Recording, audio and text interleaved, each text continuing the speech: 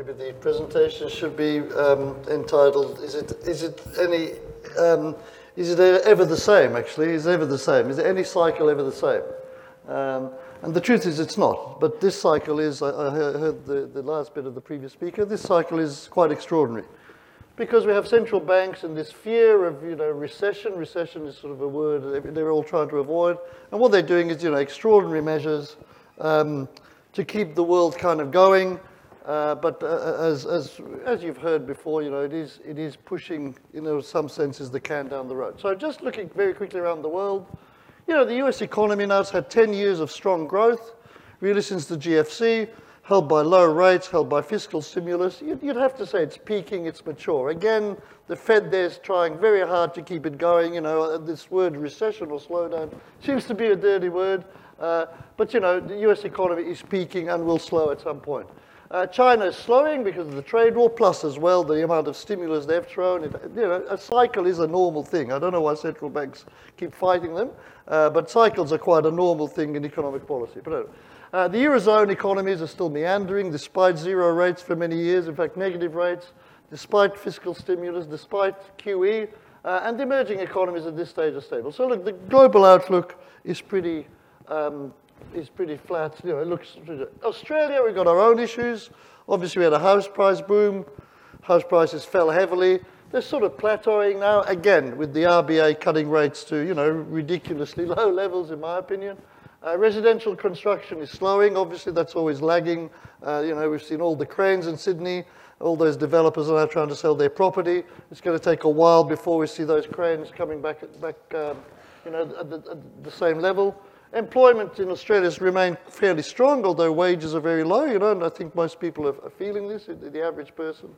If you get a 2 or 3% wage rise these days, well, people have said congrats. Well, you try and live in Sydney now on 50 or 60 or 70 grand a year, with electricity prices going up, with your toll roads prices going up every year, your private healthcare going up, whatever, it's very difficult. So that's, there is a squeeze, and what you're seeing is consumer spending is slowing despite cuts in interest rates.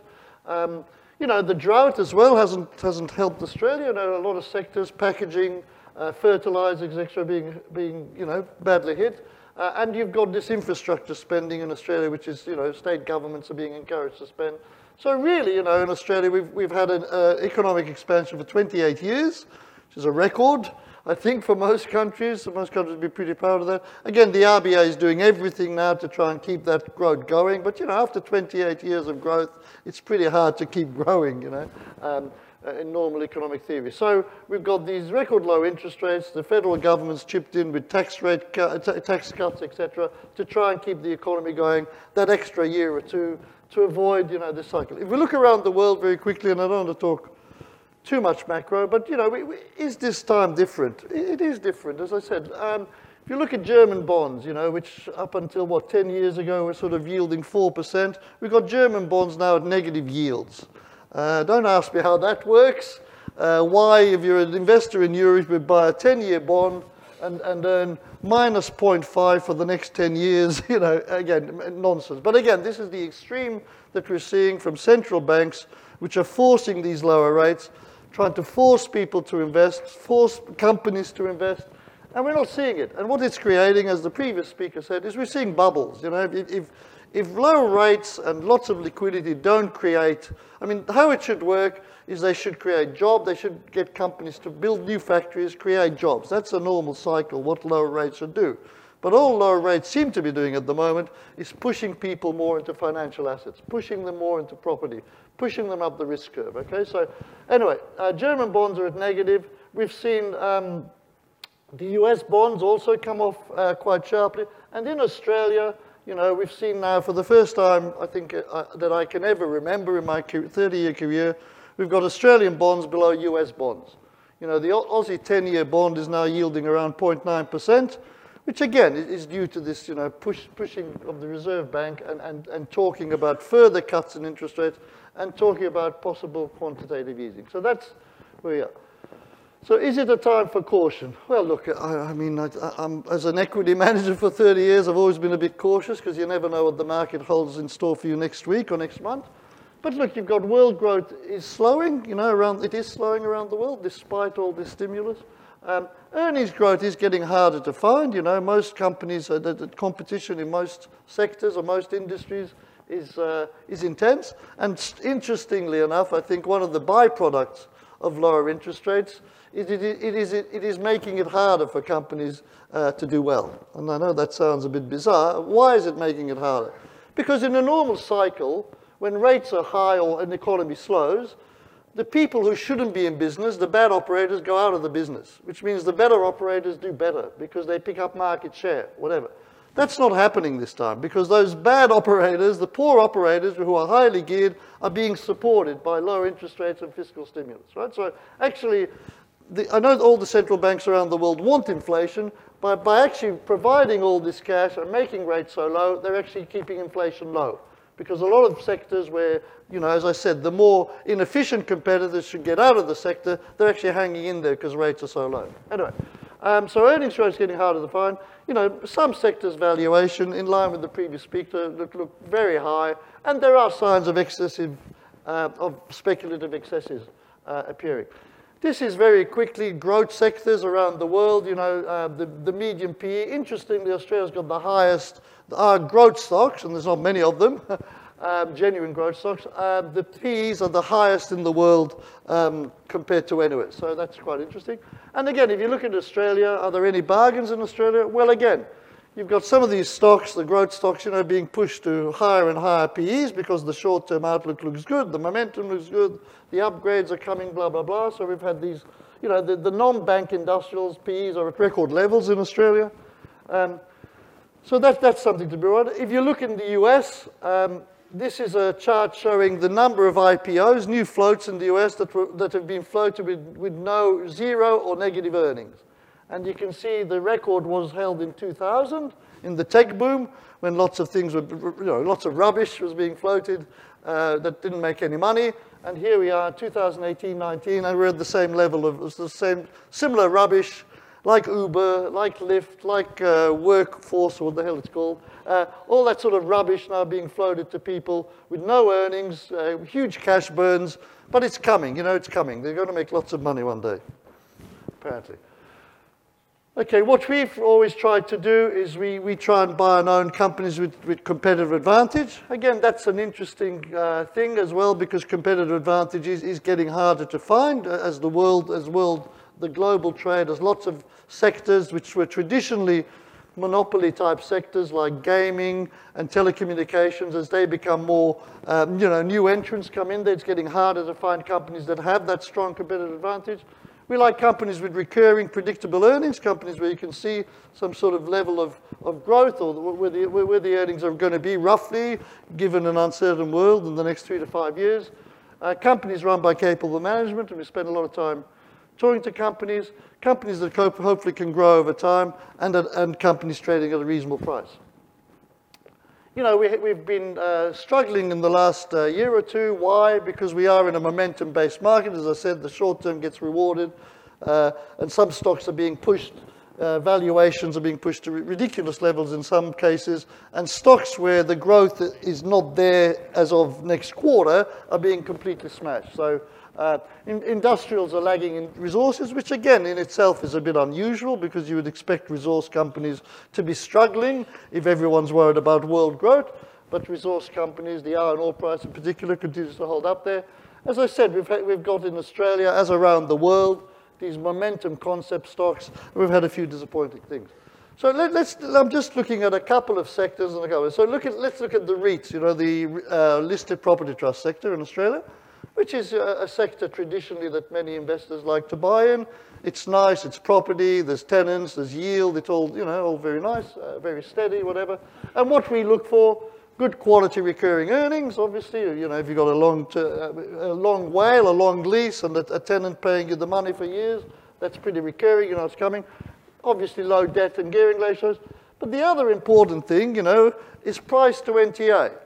So if I'm buying $1 worth of, if this trust owns $1 worth of property, then I should pay around $1 for that trust, shouldn't I? Shouldn't I or not? Or should I pay, or should I, in the case of Mirvac, pay $1.40 for $1 of assets? So Merva can buy a property at $1 and put it in its trust, which is trading at $1.30, $1.40. And why? Why is that happening? Because people are so desperate for yield that they're buying stocks almost at a yield that no cost. You know, there's no value on the yield. People are buying CBA shares because it's on a good yield.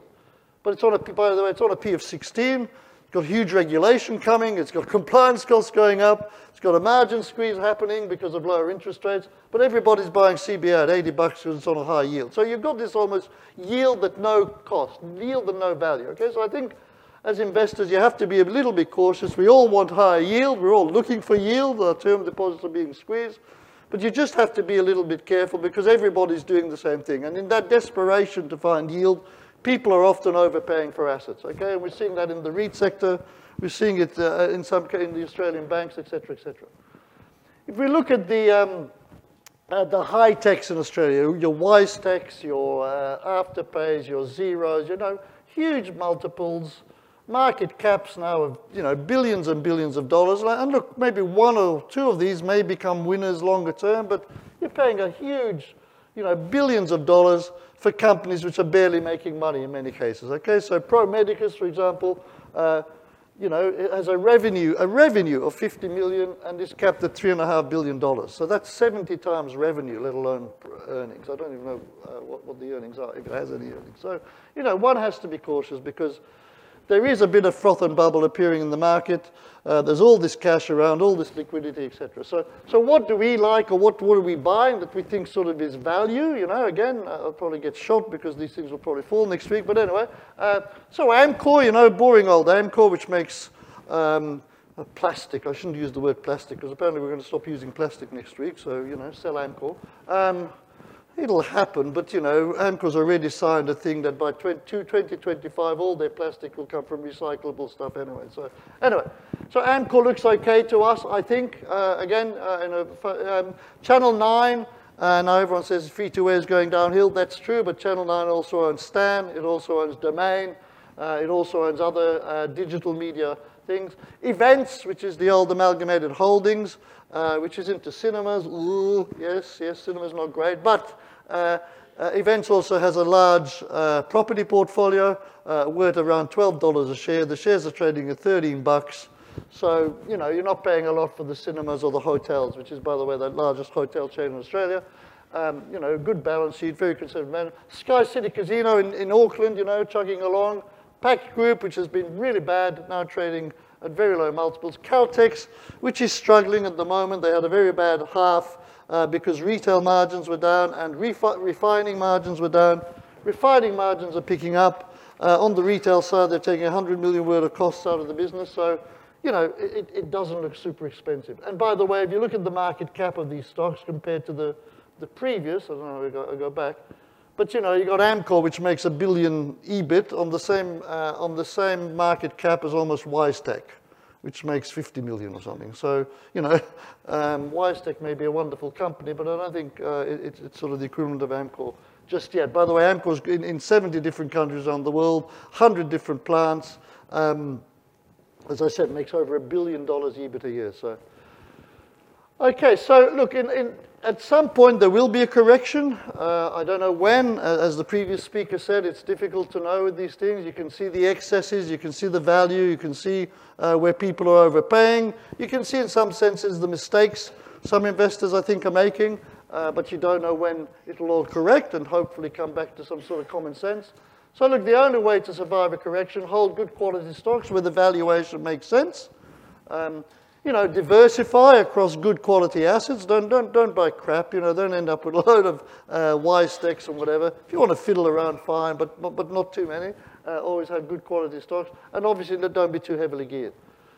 So look, in terms of IML, what we try to achieve is reasonable capital growth over time, resilience in falling markets, lower volatility, consistent income, and with tax effective, with franking attached. So.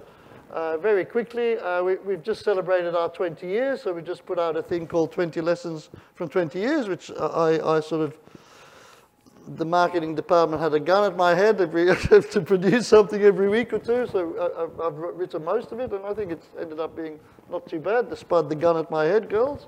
So look, if you want to have a look at that, QV equities, is our LIC, trading at a discount, not that it matters. Managed by IML, focus on X20 stocks, got a good board, and the focus is on long-term capital growth and income. And surprise, surprise, the sort of stocks we own, Amcor, Caltex, Crown Resorts, debt-free, with 2 casinos, building a 3rd one in Sydney, Sonic Healthcare, global pathology company, Tabcorp, boring old Tabcorp, et cetera, et cetera. So, you know, there's good, solid companies, not all doing well at the moment. In fact, some of them are doing quite poorly in terms of share price. Having said that, we speak to the management all the time. You know, they're all profitable. We know where they're going. They'll be around, you know, a lot longer than probably most of us in this room. So thank you very much for your time, and I'm open to questions. Thank you.